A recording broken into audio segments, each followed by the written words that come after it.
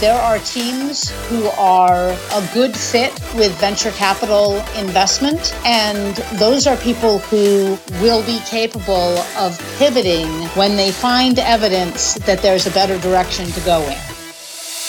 Welcome to the Insurance Innovators Unscripted, the show dedicated to innovation in the insurance industry. Each episode, you'll get a dose of thought leadership from the industry's top business minds, influencers, innovators, and executive leaders. If you want to transform your corner of the industry and exchange innovative ideas, you need to subscribe to this podcast. Now here's your host, Abel Travis. Hey everybody, and welcome to the Insurance Innovators Unscripted podcast, where we talk about insurance innovation. Now, this has been a pivotal year for me this year. I didn't recognize that I'd have the opportunity to speak with so many innovators in the insurance industry and help to bring the message of embracing insurance innovation to everyone that's been listening to this podcast. Now, when I set out to do this podcast, I had a goal of reaching, just over 10,000 people within the insurance industry to help to, again, bring that message of innovation to folks in the industry. And with the Insurance Innovators Unscripted podcast, I was able to do just that, So, next year I was talking about moonshots, and I, tweeted about, what my moonshot for this year was. And that was one of my moonshots. But next year, mine is to 10x that.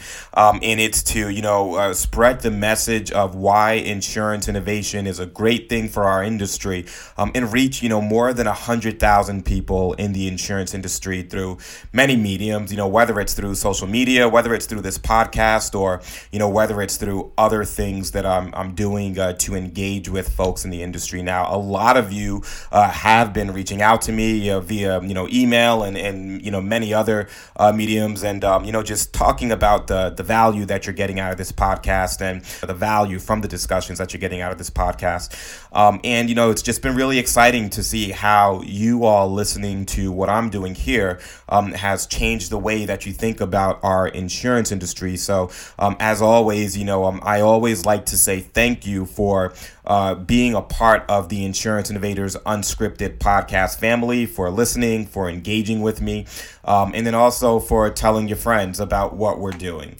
So once again, thank you. Now, I do want to thank our sponsor of this episode of the podcast, and that's Vortex Legal. Innovation in the insurance field is exciting, and Vortex Legal is a unique and proven solution to help improve a company's loss ratio by substantially reducing legal expenses. Their nationwide network of local attorneys attend the voluminous and routine and predictable hearings for a flat rate, not an hourly rate. So Vortex Legal's solution works with both staff counsel offices as well as outside law firms. They've saved many carriers millions of dollars. So if you want to learn more, just contact Jonathan Broder at 954-473-2648 or visit vortexlegal.com. Now, my guest today is Martha Notaras. Now, Martha is a partner at Innovate, a leading global insurtech venture capital fund. Hey, Martha, it's great to have you on the podcast. Hey, thanks, Abel. Enjoy being here. Hey, so Martha, before we jump into exactly what you're doing, just help us understand you and, just help me understand your background and, how you landed in the insurance industry. Sure. Probably a more roundabout path than some, but I have been investing in data and analytics companies for quite some time, maybe a little longer than I'm willing to admit. And my first contact with the insurance space was by acquiring Risk Management Solutions, RMS, about 20 years ago. And that business was really very much focused, as it is today, on being a data and analytics provider into the insurance industry, solving or providing tools to help insurers solve problems that they knew they had, but they didn't have the in-house capabilities to address. And that's really formed part of the core of the kinds of businesses that Innovate invests in. Martha, that's really a pretty interesting background, with you being on the venture capital side. So just help us understand, what is Innovate and what do you do and what does it stand for? Sure. Innovate is a separate venture fund that was set up actually by Tom Hutton. He's our managing partner. And as I mentioned, I got to know Tom when he was CEO at RMS, and he and I spent several months negotiating that deal on opposite sides of the table. So many, many years later, when he decided to start an InsurTech venture fund, he came back and said, we've always wanted to be on the same side of the table. Why don't we try that instead? And that's really where the fund started. The fund itself is a sole limited partner fund with XL Catlin as the sole limited partner. And what we have been able to do is really have the advantage of being in a sole limited partner situation where we don't have to fundraise unless we want to. But XL Catlin looks to us to deliver financial returns rather than focusing on a strategic aspect. So as investment professionals, we're able to select the deals that we want to do. I could imagine that with you selecting the deals that you want to do, that it could potentially lead to a competitive, let's say, situation with some of the organizations that you all decide to invest in with XL Catlin. So I'm wondering how that works. Is there, a potential for an investment that you all are investing in that could potentially cannibalize the revenue that XL Catlin would generate? Well, I think that one of the things that Mike McGavick has been very clear about is if there's disruption in the industry, XL Catlin should be there. So I think that the point there is really if XL Catlin is going to lose revenue, it's going to be to someone. And you're absolutely right. We will invest in companies that will compete with part of what XL Catlin does. We are looking very actively, for example, for InsurTech companies that are solving issues in commercial insurance, which is a primary activity of XL Catlin, as well as in reinsurance. So just thinking about that, you mentioned that you're looking for opportunities in commercial and in reinsurance. How do you define what exactly to invest in?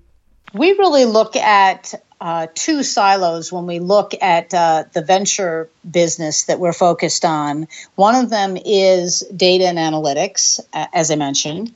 And I can go through some of the details of the portfolio.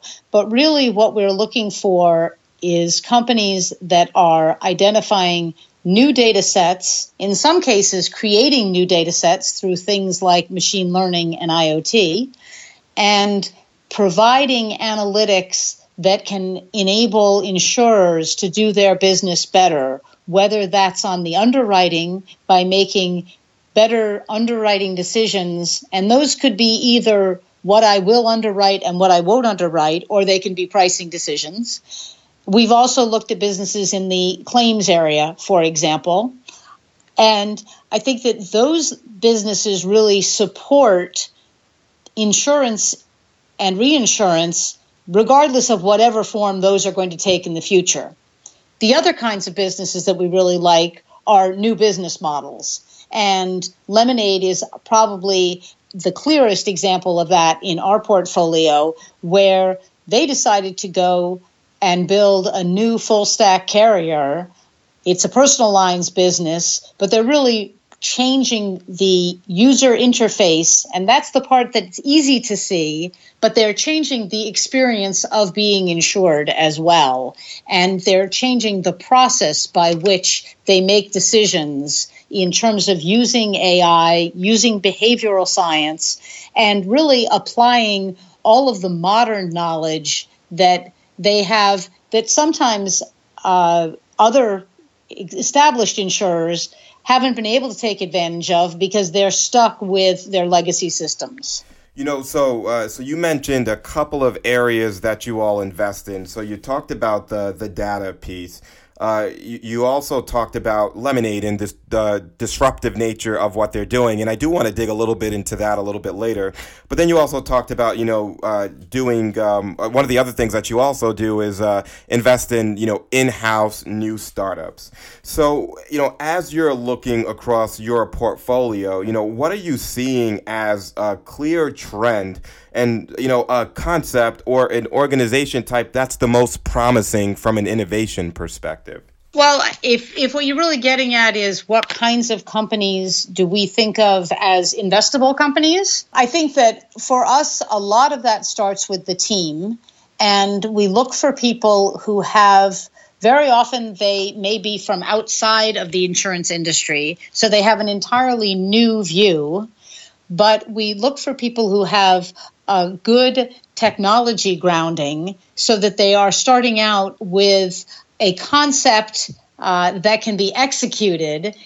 But also we look for people who have a certain amount of respect for risk, so that they are very much looking at who do they need to add to the team or embed in the team from the very beginning, who has an understanding of insurance and risk, because they might come with an understanding of how to build a business and how to apply new technology to old problems. So we really look for a balance on the team. And then I think the other thing that we would say is that there are teams who are a good fit with venture capital investment. And those are people who are absolutely tenacious and will pursue what their vision is, but also will be capable of pivoting when they find evidence that there's a better direction to go in.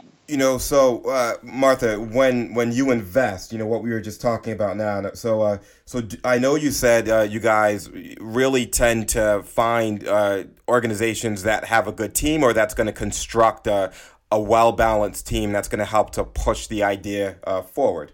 But when you invest, do you embed an industry veteran or someone that has industry experience either on the team or potentially on a board seat?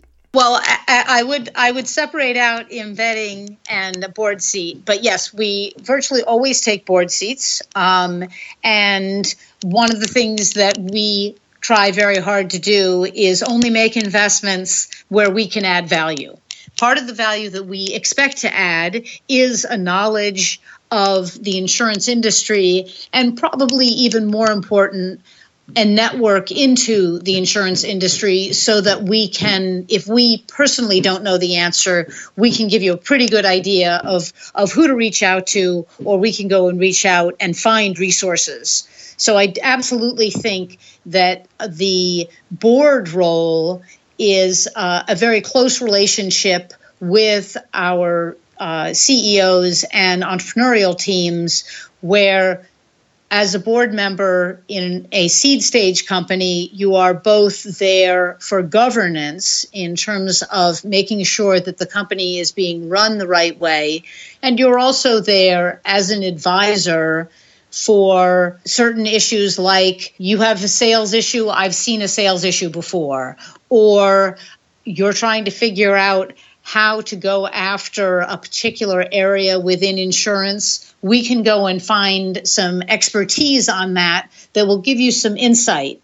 And one example might be even aligning the way that startups talk and the way that insurers talk. So I had one company that I introduced them to an actuary to make sure that the buzzwords in the two conversations could overlap. And I think it really resonated, because I think that sometimes we forget how deeply we get ingrained in our own jargon, and that there are certain attributes that other people are really looking for when they're evaluating a solution. And if you can present it in a language that they're ready to accept, you've already crossed one hurdle.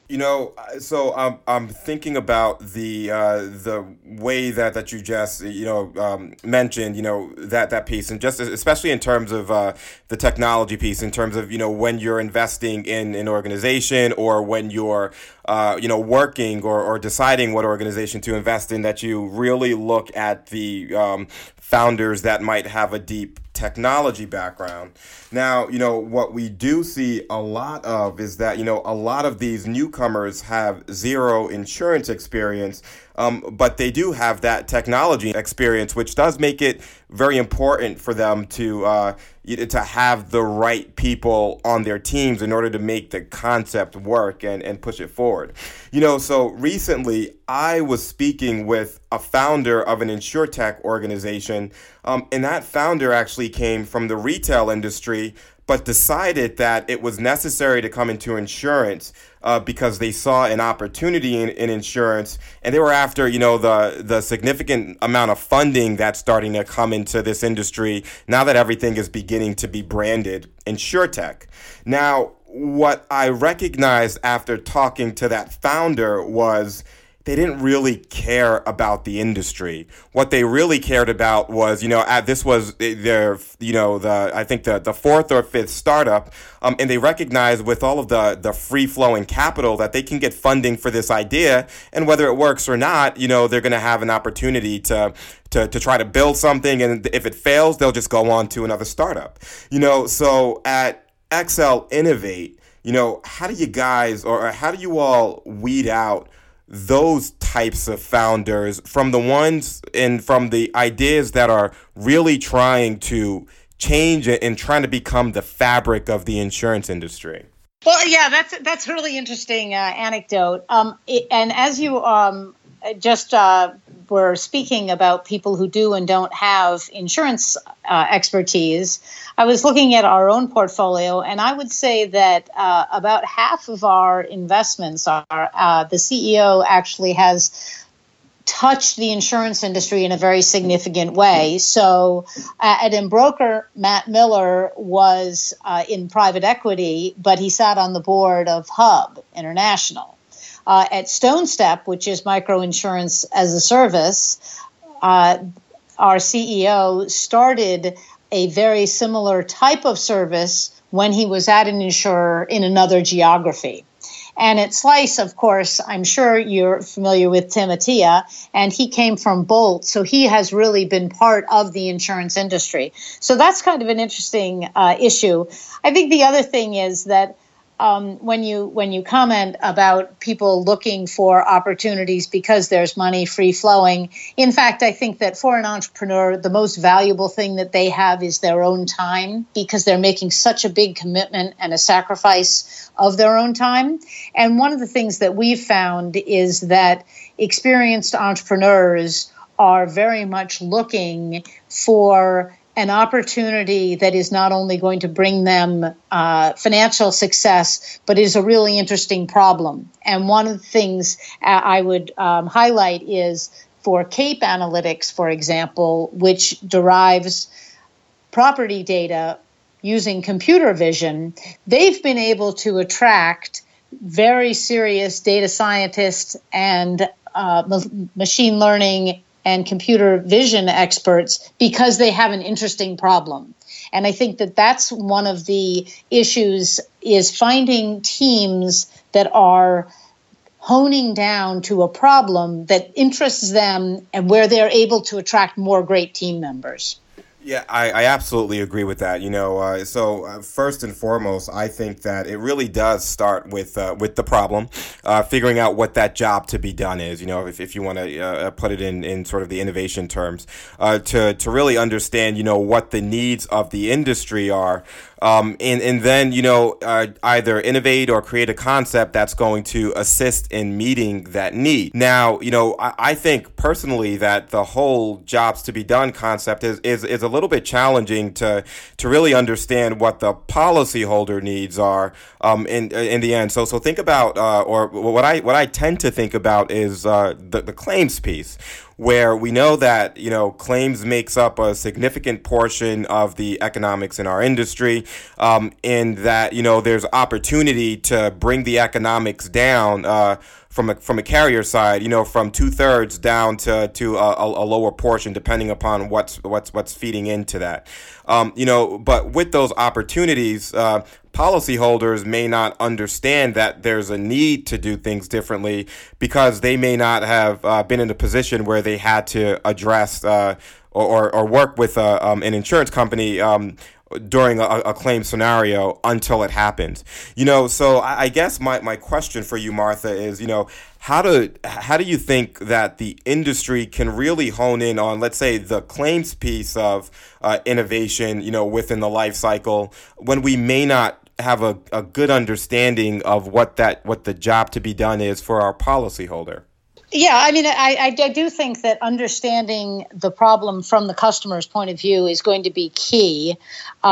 I have been impressed with the extent to which entrepreneurs have been willing to go out and speak with the people who are in the market as customers or as providers. So I think that that's probably something that's a good reminder to incumbents as well, to really engage with clients to understand what their issues are around the problem that you think that you want to solve.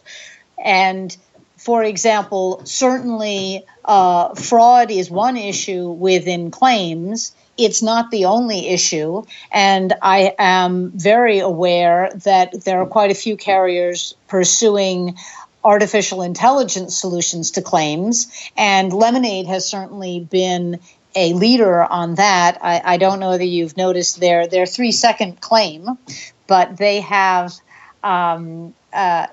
trumpeted a claim where someone lost their overpriced winter jacket, and in 3 seconds of making the claim, the money was in his account. And the reason that they're able to do that is because they are using AI in the background to scan the claims and gather other intelligence, so that they are compacting a decision that maybe used to have to go from desk to desk, from person to person, and now they're compressing the timeline there. And I think that one of the things we do know on claims is that shorter claims are better for everyone. The customer is happier, and you're less likely to lose the customer, which is a big risk after a claim.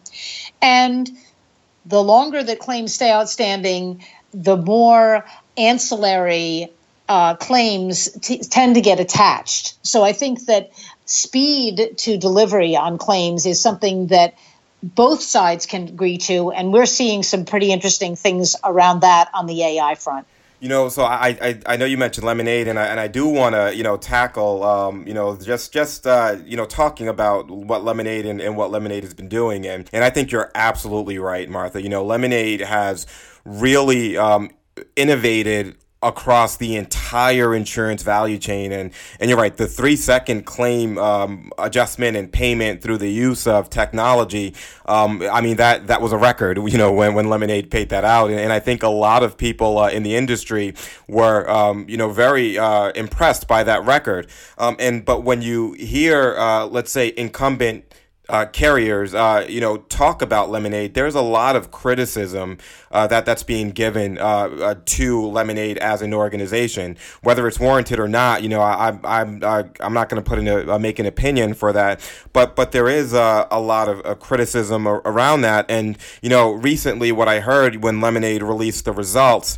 was that, as they collected the underwritten premium, there might be an opportunity for them to change how they're paying claims because of the, because they basically came out on the other side of this, from a profitability perspective, at least in the first, with the first release of claims information and what was taken in from a premium perspective and what was paid out.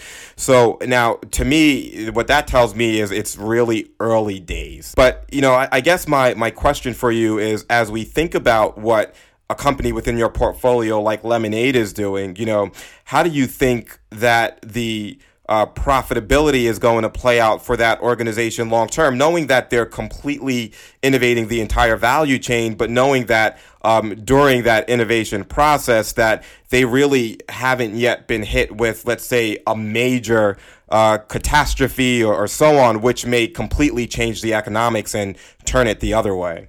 Well, I do think that that's something that you prepare for in terms of catastrophes, and that's one of the reasons that you have reserves. And Lemonade has an interesting structure with reinsurance around that issue. I think that actually I was in a marketing meeting yesterday where one of our consultants said to us that you know that you're doing something right when you're attracting trolls on the internet, and I think that that might be the position that Lemonade is in at the moment. And I think that one of the reasons is because if you look at new, just as a market statistic, if you look at new renters who have never had renters insurance before in New York, since the beginning of 2017, Lemonade has achieved a 27% market share. Lemonade has barely been selling insurance in New York for a year. So I think that they're definitely getting something right in terms of attracting new participants in the market. And I think that there are probably some incumbents who have some pretty red faces that what they've been doing for the past 100 years isn't really speaking to the people who are coming into the market new. So I think that there is they're absolutely identifying some new things in the market, and I think the other thing is that you'll see some very fast reactions and changes, because I think that's the way that they've built the company to be very agile, with the concept that they will be able to make changes as they learn more and more about how their market works. Yeah, and I did hear about the amongst the new renters that in New York City, at least, that Lemonade is capturing a significant portion of that market share, and that's really impressive, especially considering in our industry what it takes from a customer acquisition perspective, just in terms of the cost that it takes to acquire new customers. I know a lot of incumbent carriers that's been trying to figure out, how do you capture that segment when you're spending X amount just trying to get them into the organization. And, Lemonade has really put together a really compelling value proposition that a lot of these new entrants are really, or a lot of these new policyholders and new renters are really buying into. So from your perspective, what do you think actually makes a compelling insurtech company like Lemonade? Well, I do think part of it really does connect back to this question of understanding what the customer wants, respecting what the customer wants, and then balancing that with what the risk management needs are. So you're absolutely right. You need to be always looking at both sides of the equation.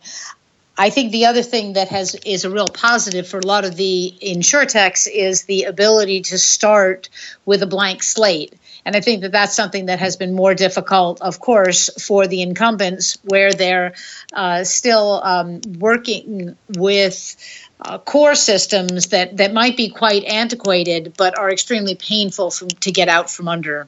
Yeah, I agree with that. I think from an incumbent perspective, you're absolutely right. Not being able to start with that blank slate because of the history of that incumbent, but not only just the history. When you look at everything about that incumbent, especially a carrier that's been around for, a significant amount of time, you look at the things like the technology that they use and the processes that are in place, and, all of the different elements that play into what they do within the value chain. And you find that it's really difficult to overhaul the makeup of that organization, and then, just change, what you're doing as an organization. Although I will jump in on that one, Abel, and I will say that one of the things that we have been really pleasantly surprised about has been how open the incumbent insurers are to doing business with the insurtechs.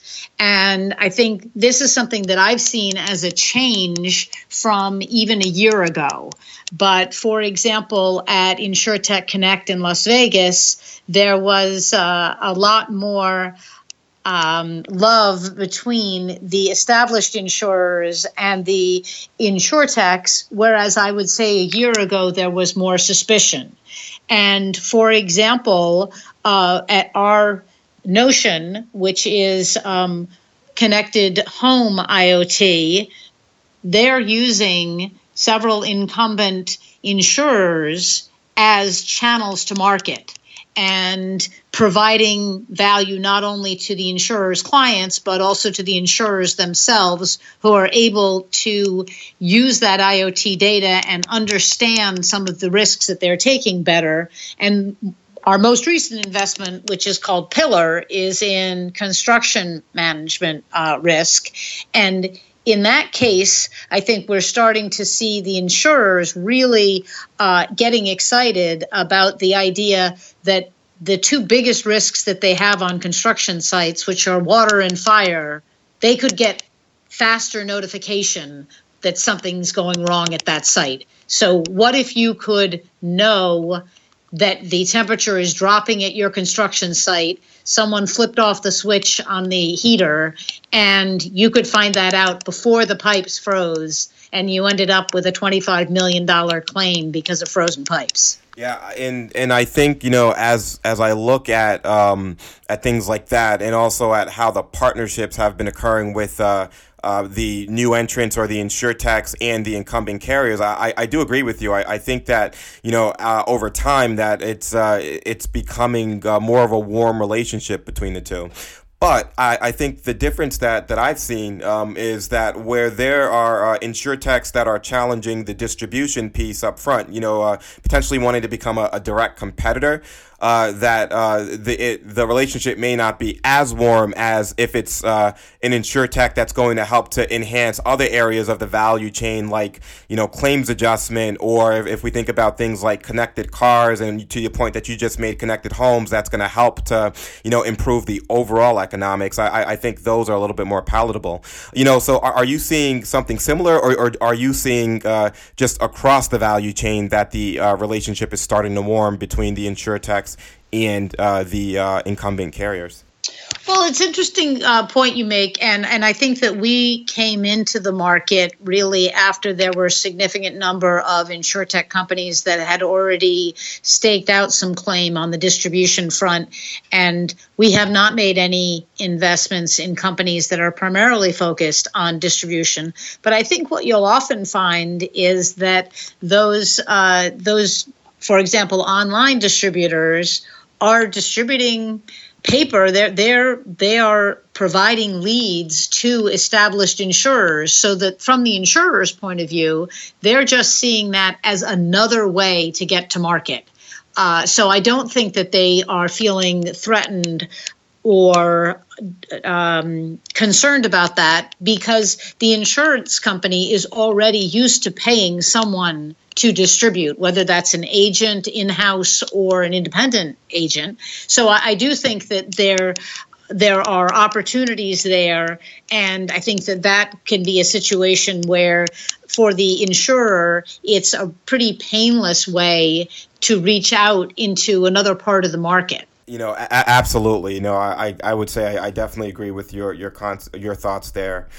So I want to just think about 2018 and 2019, and I want to get your perspective just based on what you're seeing. I'm assuming that you have an opportunity really to vet and talk to and partner with or get into discussions with insurtechs all across the insurance value chain. So if you had to look a couple of years down the line, or even next year, what are some of the predictions that you see as some new potential concepts or trends in the insurance industry for 2018 and beyond?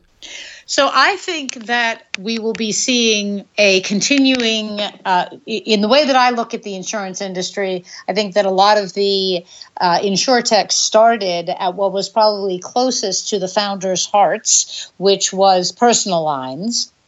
And then we started seeing some companies, and Embroker would be an example of this one, that were moved into small and medium businesses. And I believe that we will start seeing more and more people work on more and more complex problems, including some of the commercial and reinsurance. We are starting to see some of that. So I think part of what will happen is that people will start solving more and more complex problems, even if that means they're only solving a piece of a problem in the complex commercial insurance. But I think that we'll see a progression towards the more complicated parts of the business. I think the other thing that we've already started to see is we've started to see some exits, and I'll just use two as examples. Neither of these were in our portfolio, although we like both of the entrepreneurs that put these businesses together. One of them was Vertifort's acquisition of Risk Match. And there what you have is an established analytics and systems provider in the insurance industry acquiring a startup that is in the business of matching members of the community. And then Guidewire's announcement that they are acquiring Science, which obviously started out in the cyberspace, and if I am understanding it correctly, may expand their field under the ownership of Science. So I think that that's one of the things that you will see is successful exits like that. I think the other thing that we will see, which is inevitable in this kind of ecosystem, is that people will try things and they won't make it. And I know this year, one of the UK companies that's been around for a while called Gavera closed its doors. And I think we'll see some more of those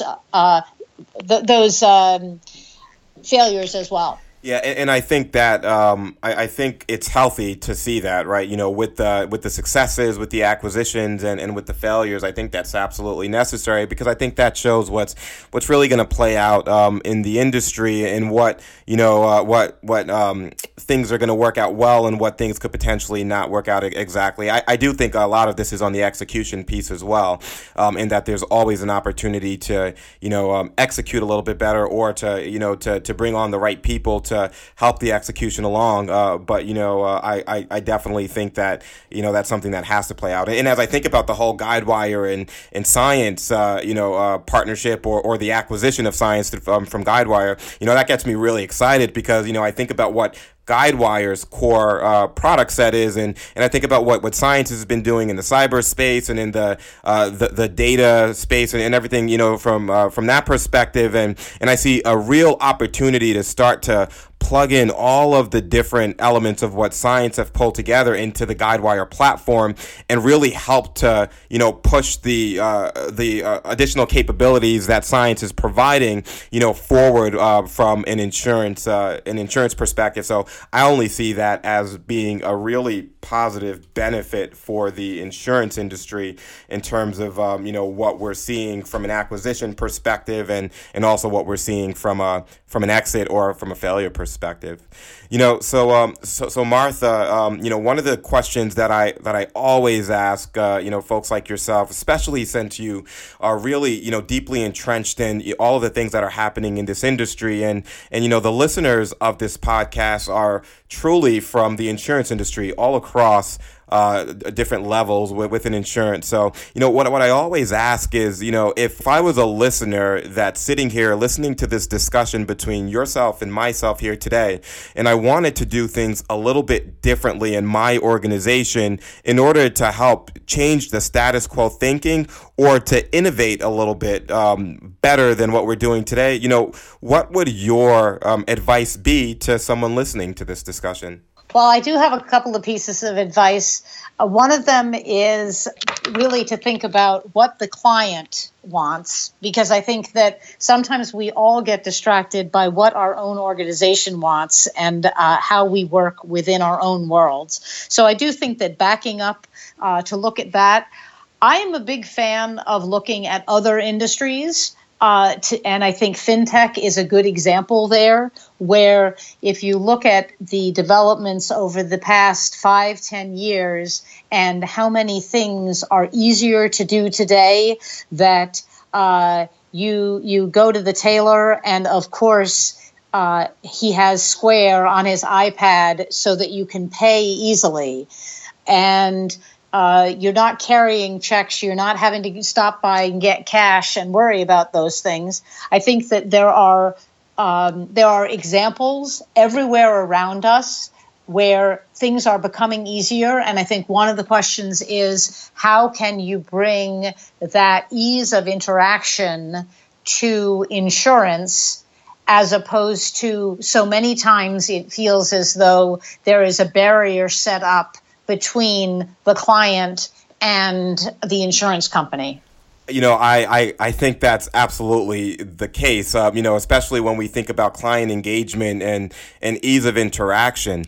With that ease of interaction piece, I think a lot of people are now so used to that ease from other organizations that are not insurance companies. When you think about the Apples and the Amazons of the world that are just making, interacting with the customer very quick, easy. And I think that's what's been what customers has come to expect from all areas of what they do and organizations that they deal with. It's interestingly enough, there was